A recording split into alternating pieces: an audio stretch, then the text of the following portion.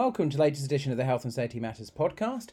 I'm Mark Sennett. I'm the CEO of Western Business Media, which is the publisher of Health and Safety Matters. We're delighted this podcast is sponsored by the Health and Safety event, and the Health and Safety event takes place now on the 27th to 29th of April in 2021, still at the NEC in Birmingham. And if you visit www.healthandsafetyevent.com, you can register for your free pass, and that will also give you access to not just the Health and Safety event, but also Main Tech, the Facilities event, the Fire Safety event, the Security event, and also for the first time, the Emergency Services show. So all you need to do is just register once, you can have access to all of those shows. And as I said, visit www.healthandsafetyevent.com. Now, if you're looking for the latest news in the sector, please do visit our website, which is www.hsmsearch.com. If you click on the webinars tab there, you can listen to all of our back archive of webinars, and you can get CPD points for those. You can also register up to get a twice a week e-newsletter from us, or you can register to get our print publication, Health and Safety Matters, 6 times a year. It's all completely free. Please do visit the website, and you'll see all the latest news, prosecutions, and products in the health and safety market. Now, speaking of news, we always start off the podcast with news, and the first story I want to cover this week is a survey that's come out. Obviously, at the moment, it's very topical, COVID. We're covering it quite a bit, but with very good reason, because it's affecting all of us. So a survey that's come out says a third of employees are comfortable returning to the office. A new survey of 1,000 office workers has revealed that the nation is starting to feel more comfortable going back to work. After many months in isolation, anxieties are obviously high, but research carried out by Moneypenny, which is an outsourced communications provider, showed that almost half, 45%, to be precise, of office workers said they're already returned to work, with a further 31 saying they've been given the go-ahead to return to work in the next 1 to 4 months. However, around 5% said their employers have stated they won't return to work until January 2021 at the earliest, and about 18% have not been given a return to work date yet. Furthermore, the findings showed that over a third, or 34% to be precise, of workers are entirely comfortable returning to the office. However, 48% admitted having some concerns about COVID-19 risks. The return to the office, commuting is also got to be taken into consideration, with public transport being of higher risk than many other forms of transport. The data shows that the majority, 66% of office workers, have said they will be choosing to take their own cars to work to avoid contamination or potential contamination on public transport. Over a third of office workers have said they've got no problems wearing a face mask. However, a further 36% said they would find it too much to do a whole day of work wearing a face mask, and 13% said they don't mind wearing a face mask short-term at work, but would be less happy if the policy became a long-term decision. A study also highlighted that 61% of workers have already been introduced to staggered starts, breaks, and staggered finishing times in order to keep workers away from each other as much as possible. However, 16% said they still don't trust their colleagues to social distance. A further 11% said that they would report those that didn't comply with social distancing when they returned to the office. So a lot of statistics to take in there, but I look at this from a personal perspective. We opened up our office a few weeks back. We've taken a number of steps. We've got 28 employees, and we've done everything that we possibly can do. Hand sanitizer, clear signage up, signs on the door, so when it's occupied on the toilet door, so only one person can go into a communal toilet area. We've socially distanced people. So we've done everything that we possibly can do. We obviously encourage home working as well, but a number of our staff, the majority of our staff, have actually chosen to come back to work, which we're thrilled about. You know, we want to see them, we want to engage with them, provided it's safe to do so. So we're not wearing face masks at work, but as these statistics show, 37% would have had no problems wearing a face mask. But this statistic does show that just under half of staff have concerns about going back to the office due to COVID-19 risks. I would say when I relate it on a personal level, our staff are really understanding. Probably only 2 or 3 raised any questions and concerns, but we did the risk assessment, we shared it with them, we wanted people's involvement in it. So our statistics don't quite tally up with that, but we're also not a massive workplace, and we've got a lot of space in our office, so people can socially distance easy enough. But it's very topical because I'm seeing it from our clients to our listeners to our readers. More and more of you are going back to work, and this is something that we all have to face, the dangers of COVID-19. We need to try and return to some sense of normality. But, you know, as I said, these findings show 34% of workers do feel entirely comfortable returning to work. And I think on a personal level, those statistics are probably on the low side from the people I've spoken to, but any concern is justified. But it is good to see that we're starting to get more people go back to work across the UK. but nothing should be done at the expense of people's safety. So I thought I would share not just those statistics, but also how our business is coping, because we're no different than you. You know, the jobs that you have as health and safety managers, etc., you'll be at similar size organisations to us, or most of you, and many of you, much bigger organisations than us, and you're having to look at exactly the same concerns that we have. So it was an interesting stat. It wasn't a small amount of people that took part, and that was 1,000 people. So thought it was worth sharing. Our next story is a natural continuation, really, because it talks about home working. So there's extra help available for workers with disabilities. Those working from home or in a workplace with a disability will soon benefit from extra help, thanks to an extension of the Access to Work scheme, including support for special equipment, travel costs and mental health. COVID-19 is obviously impacting the way we work and across workplaces at home or in workplaces across the UK, with many employers are now asking workers to adopt to a new environment. Access to Work can play a key role in supporting disabled people to retain work, return to work, or move into employment. The Access to Work scheme is designed to help people who are disabled or who have a physical or mental health condition to stay in employment. Last year, it provided personalised support to a record 36,000 people with disabilities and health conditions to do their job. New extensions to the scheme is what I want to talk about today, and you can get a grant funding if you're disabled or need support to be in work from home because of COVID-19, which can help pay for special equipment such as screen readers or video remote interpreting or support worker services. This funding can also be fast-tracked if you're in the clinically extreme vulnerable group, if you're travelling into the office and due to your health condition, public transport isn't a safe option for you at the moment, you can also apply for financial support for things like taxi fares. If you're anxious about returning to work and you need support, you can also get mental health support through Access to Work with a tailored package of support for up to 9 months. The scheme can help you speak to your employees about changes they need to support you and can even provide grants for up to 60,000 people to keep your job accessible. Your grant is tailor-made to your needs and you'll be assigned an Access to Work advisor to support you going through this process. So this is a really interesting and great initiative. It's great that they've widened it in relation to the coronavirus. So I'm sure some of you might be interested in this. So if you do, applying for funding is really easy actually. All you need to do is visit their website, which is the government website, which is gov.uk/access-to-work. So that's gov.uk/access-to-work. Or you could call on the phone, which is 0800 121 7479, and following a short assessment you can start getting support. So I think this is good news. It's worth sharing. You know, it's fantastic they've helped so many people, 36,000 people with disabilities, to be able to do their work, because just because people have a disability, whether it's mental health issues or whether it's a physical disability, you should be given as much support as you can do to be either to work from home or integrate into a workplace. And that become especially difficult right now with the additional strains and pressures and concerns there are through COVID-19.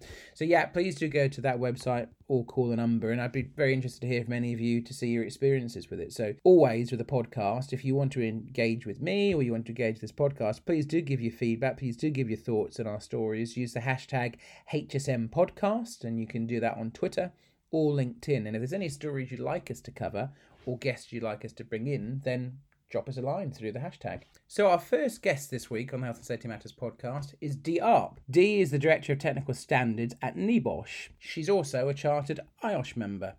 It was great catching up with Dee. She talked to me about everything that NEBOSH has been doing to try and keep things up and running in the wake of COVID-19, how they've moved to a much more virtual platform because in-classroom learning was obviously difficult for their training providers, and there's a number of great new diplomas that they've launched.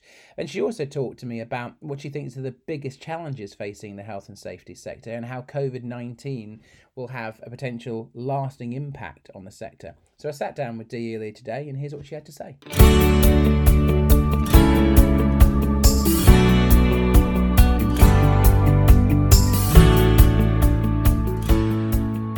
Good morning, Dee. How are you? Good morning, Mark. Very well, thank you. So obviously I want to talk about NEBOSH today and a number of other things. So how has NEBOSH adapted since the COVID-19 pandemic began? I think initially, Mark, like many other organisations, our first priority was the health and safety of our employees. So just pre the lockdown, we got everybody starting to work from home. And with the help of technology, the ability to connect online, I think everybody's really adapted well to the new work environment. Then as classroom teaching stopped during lockdown, we then began to work more closely with our learning partners to support them because they were starting to adapt more to online teaching. And I have to say the level of innovation and creativity they've shown, it's really been great to be a part of that.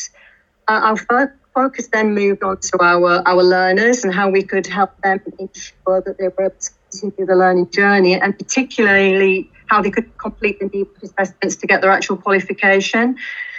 So, yeah, that was a challenge. I think like many others in the education sector, in a very short time frame, we needed to look at how we could adapt those assessment practices to fit online delivery. And the core objective we had was quite simple. It was to reach any learner anywhere. So that included the need for us to make sure that our assessments still reflected, the robustness and the integrity of the NEBOSH brand. But we also had to give some specific thoughts to how we could make sure that we were guarding against any misconduct. And also remember that, we still had a lot of our learners that were taking assessments in really challenging circumstances, so we were very mindful of that. That said, we were in a pretty good position, I think, to respond to those challenges as we were already working on a digital assessment programme and reviewing assessments as part of that. And key to that was always making sure that our learners could demonstrate their ability, apply the knowledge and understanding in the assessment, and actually were motivated to do that as well. So HSM has followed this quite closely, but can you tell us more about your open book examinations for your general certificates, please? Yes, of course. So that is actually where we started with our first adapted assessment. So one of the assessments, pre-lockdown for these qualifications was the typically invigilated examination. So learners had to, rock up at an examination venue, complete a 2-hour question paper under invigilated conditions. So clearly the pandemic meant that those examinations could not take place. So we swiftly began work with our regulator, Scottish Qualifications Authority Accreditation, and we got their approval to replace the assessment with, as you've said, our open book examination. So this meant we could achieve that anywhere, any learner, anywhere, any time, by giving learners access to an exam, mostly in their own home. And I'm really delighted to say that after a massive effort from, everybody in our organisation and the cooperation of our learning partners, our first open book examination took place earlier this month. Learners were given 24-hour access to their assessment on Moodle, the Learning Manager System platform, and they had that 24 hours to complete to submit their answers. What's really important with this assessment is that the learning outcomes that we assessed were exactly the same as in the previous assessment, but we just challenged our learners in a different way. So we set a scenario. That scenario describes a realistic workplace and outlines activities, worker behaviour. The learners, it was open book, so they could access resources and the course materials. But what was really important and what will continue to be important in this assessment is what they needed to do was interpret the scenario before they answered the questions. So, I believe really strongly that this is a much more reflective way of how they work in the workplace.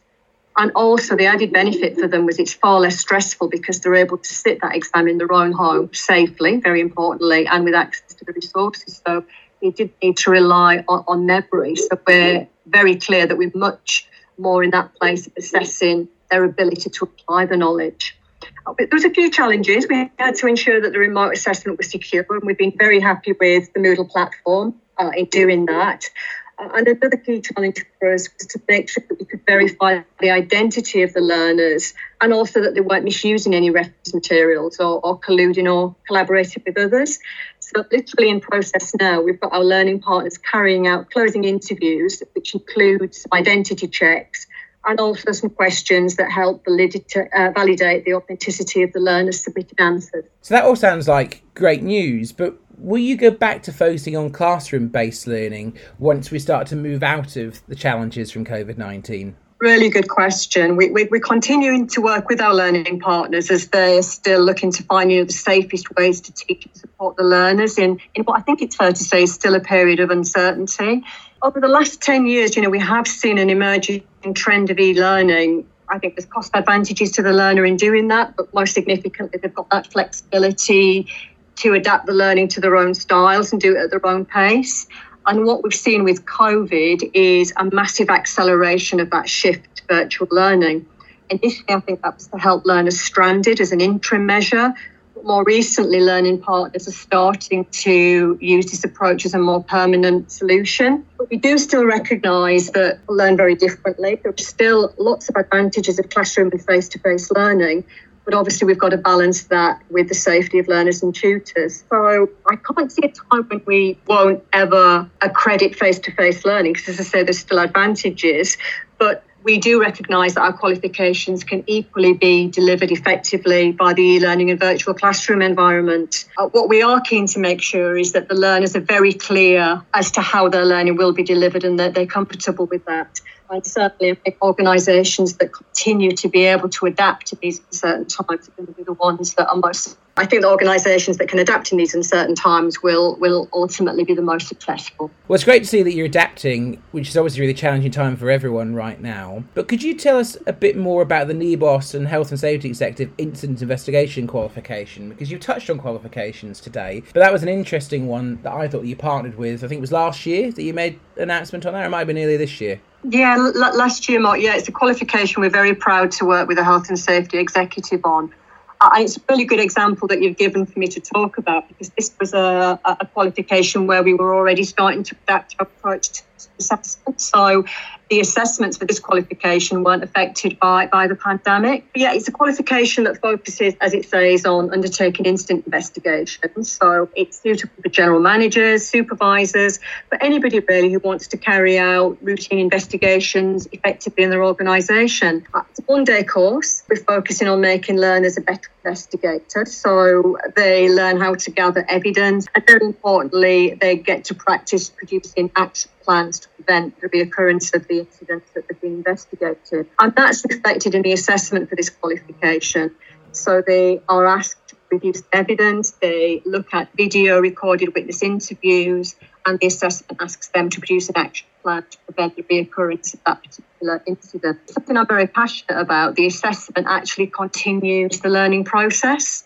And this is my point about making learners more engaged with their assessment and motivated, because it actually reflects what we want them to be able to go on and do in the workplace. And they also learn how to add value in the workplace by proactive incident investigation process, such as improving the health and safety culture of the organisation.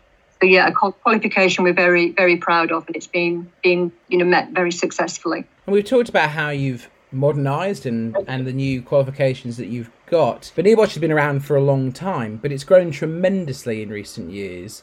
So can you tell us how the organisation has grown, but also what's next for NEBOSH? Yeah, we've grown in many ways. We've been very proactive in many areas. I think we've grown in our international reach. We operate in the UK and across the world. So that's increased the number of learning partners that we work with, the products and the qualifications that we offer. The number of learners who take our qualifications has increased. But I think particularly in the situation the world finds itself in at the minute, I think it's also important to say that we've grown in our experience and resilience. What next? And I think we will continue to respond to the challenges. But as you quite rightly said, Mark, also the opportunities that this terrible situation has brought. There are some opportunities in there. And that includes our technical transformation programme, making sure that all of our assessments for all of our qualifications can be delivered digitally. So, we won't have the situation that we had post-March where learning journeys had to stop. Yet we'll be continuing to adapt our assessments to make absolutely sure that they enhance learning, they contribute to learning and motivate the learner to demonstrate effectively what they know and can do in preparation for doing that in a real working environment. So we've talked about challenges. What do you personally think is the biggest challenge the health and safety market is about to face or is currently facing? I think it is currently facing this phase of helping the world return back to work safely.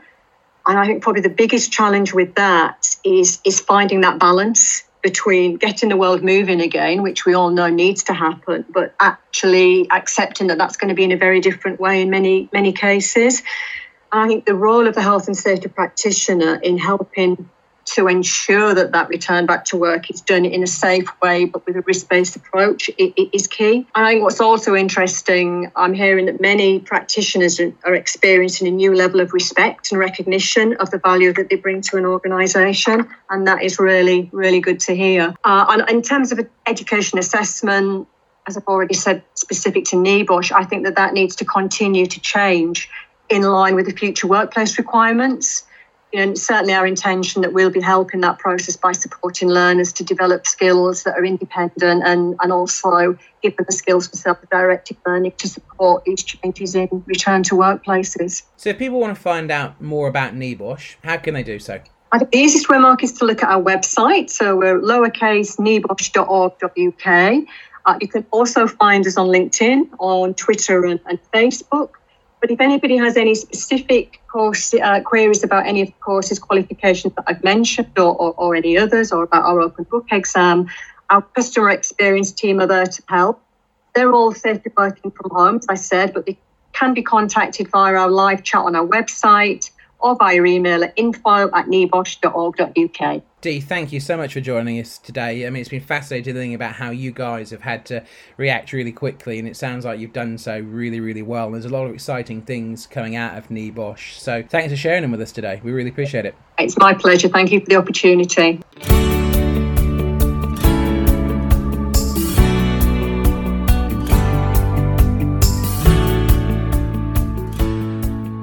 So returning to the news now, evacuation work has received a safety boost with the news that 71% of all digging work that takes place across the UK is now preceded by a thorough search for pipes and cables. The Digging Up Britain 2020 report, which was commissioned by LSBUD, who actually provide a free-to-use online underground asset search facility, has revealed a record 2,832,027 inquiries were registered on its collaborative portal last year.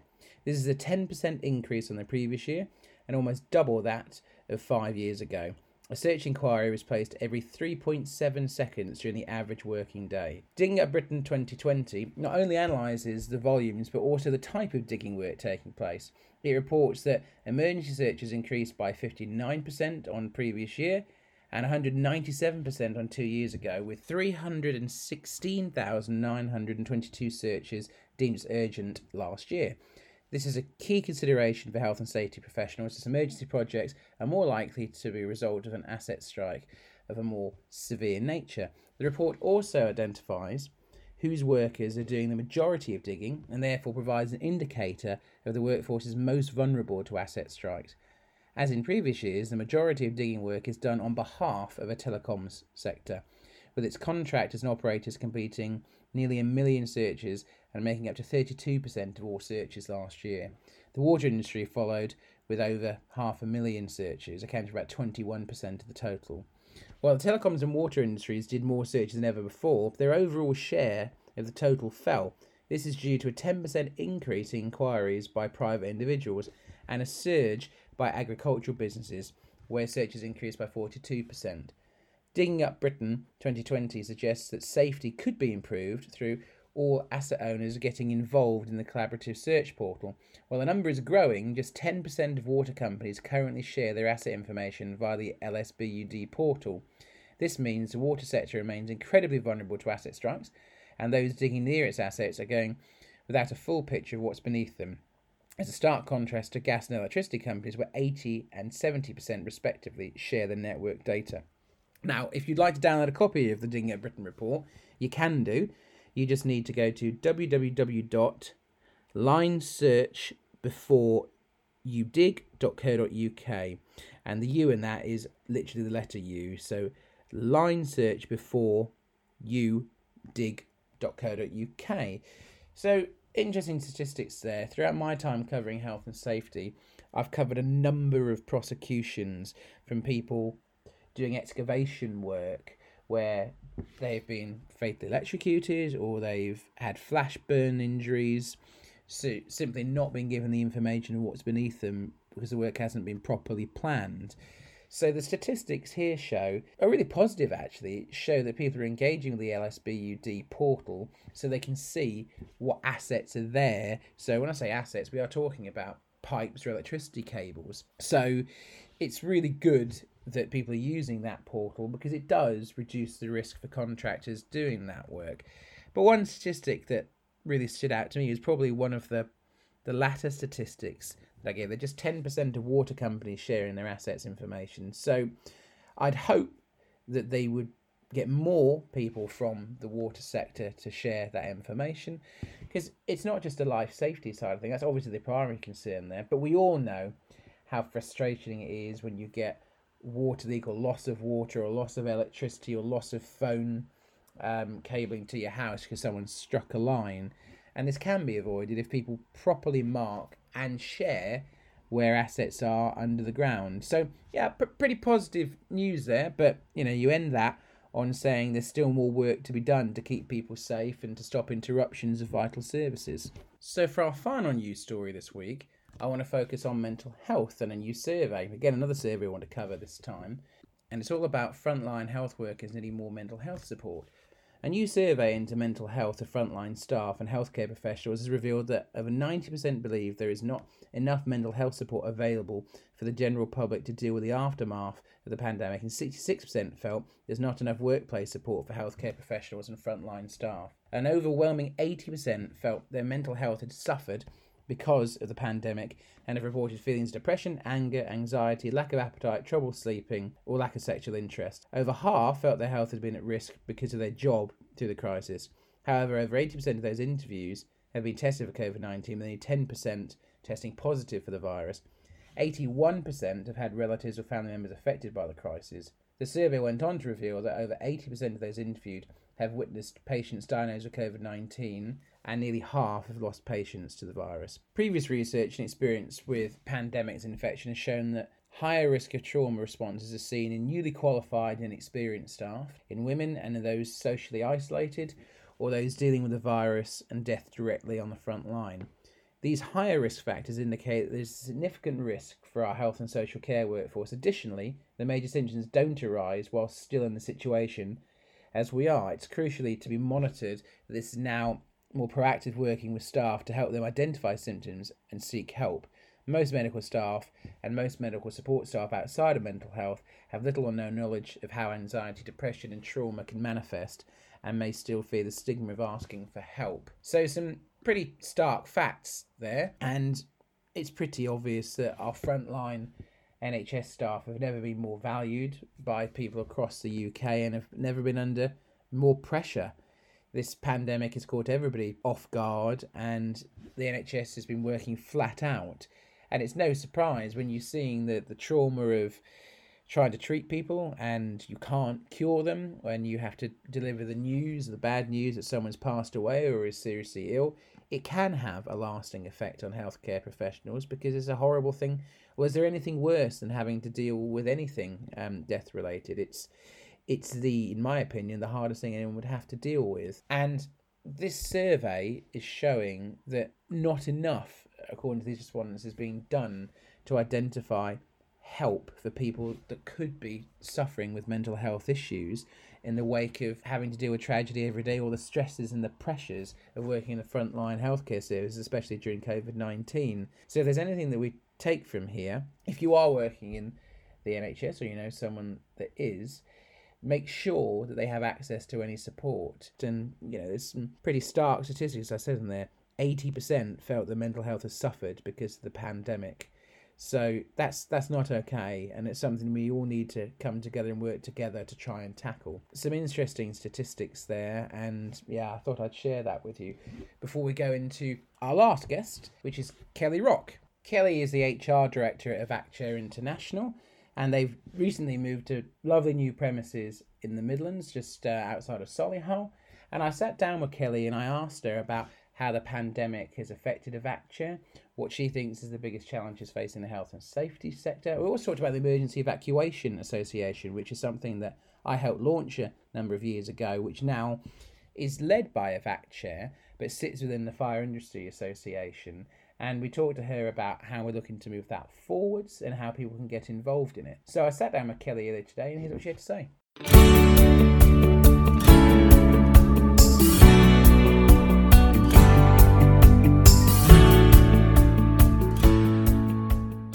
Afternoon, Kelly. How are you?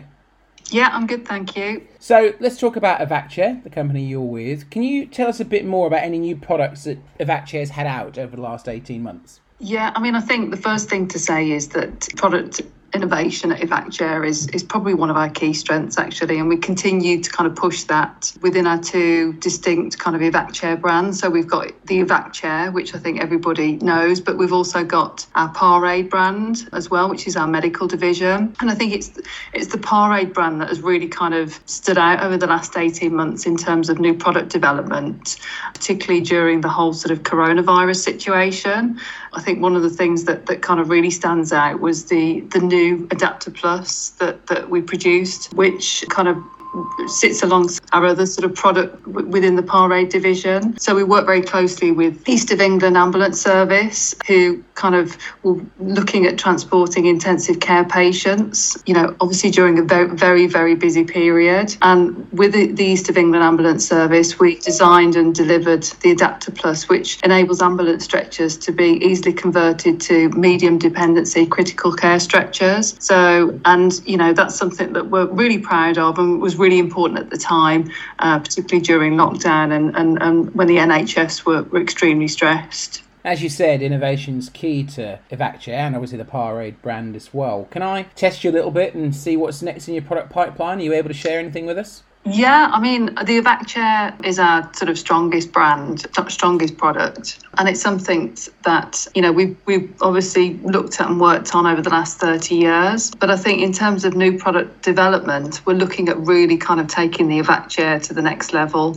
And we've got our Mark V chair, which is our most up-to-date chair coming out with some small changes, so that we can sort of ensure that it's kind of at the forefront of the evacuation chair market. I suppose that's probably the main kind of product that we've got coming out in the future. Well, as I said, I know that, evacuation is the core of what you've done, and you've got a huge client base and very wide-ranging. I think you've done stuff with Emirates, etc. as well, which is quite innovative. But let's talk about evacuation for a moment. A few years ago, I worked with your company when I was in a previous role to help establish the Emergency Evacuation Association. And there's been some changes to that, and your MD, Jez, has been really pushing this. Can you give us an update on what the emergency evacuation is and what Jez and your company sees as its future and its role? I think the emergency evacuation is still really kind of key to us, and it's something that we want to continue to support, and Jez is certainly at the forefront of that. Obviously, it's been a bit challenging recently with the whole kind of COVID situation and lockdown, but, the intention is still there. We want to continue to develop the EEA and work very closely with those people that are involved in it. We want to be at the forefront of evacuation.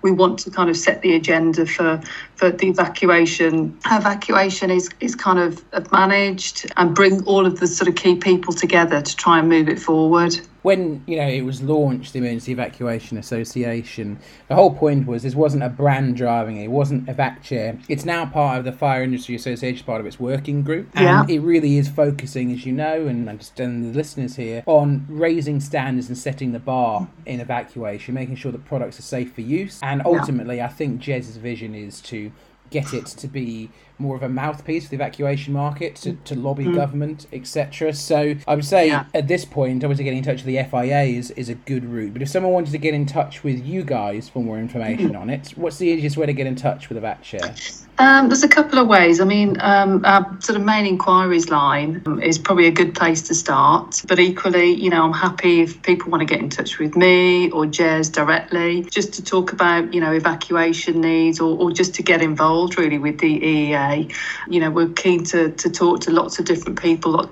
talk to different partners, talk to people that have an interest in this side so that we can help to push it forward. So you've had a busy few months, despite there being a global pandemic on and it being tough economic times for all of us. You've had some exciting news at Evacare. You finally moved into some brand spanking new premises that look fantastic. Can you tell us a bit more about why you moved, where you moved, and what's on offer at your new premises? Yeah, so we've just, we moved at the end of May to a 38,000 square foot premises based not actually too far from where we were based previously, but it's kind of on the outskirts of Birmingham in Solihull. Brand new space, brand new factory, brand new offices. And I think, just a completely different environment. I think, we're very keen to grow the business, and we think we've, got the opportunity to do that in the future. So, the chance to move to newer and bigger premises, I think is going to be really important for our business going forward in terms of expansion, but also in terms of attracting, key talent to the business in the future. So if anyone wants to find out more information on your products, you talked about a telephone number earlier. Do you have a website, and can you share the telephone number and the website address with us, please? Yeah, so we have the EvacChair website, which is evacchair.co.uk, and that sort of covers all of our different businesses, all of our different brands. We also have our Parade website, which we are actually in the process of updating and changing with lots of new information on there. But if people go onto the EvacChair site, then they can normally get to the different parts of our business through the main website. And what's the best telephone number to contact you on? Probably our main number, which is 0121 706 6744. Brilliant. Kelly, thanks for joining us. Really great to catch up with you again. Thank you.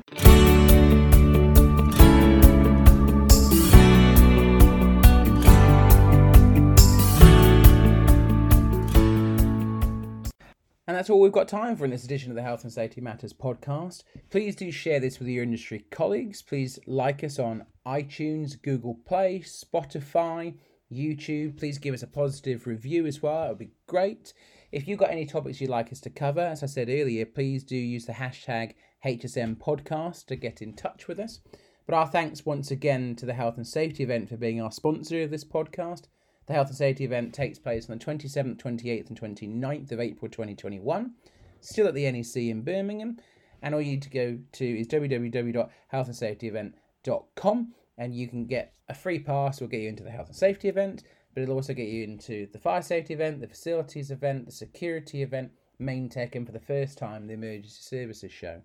In the meantime, if you are looking for all the latest news, prosecutions, products in the health and safety market, please do go to our website, which is www.hsmsearch.com, and you can click on the webinars tab and listen to all of our CPD accredited webinars.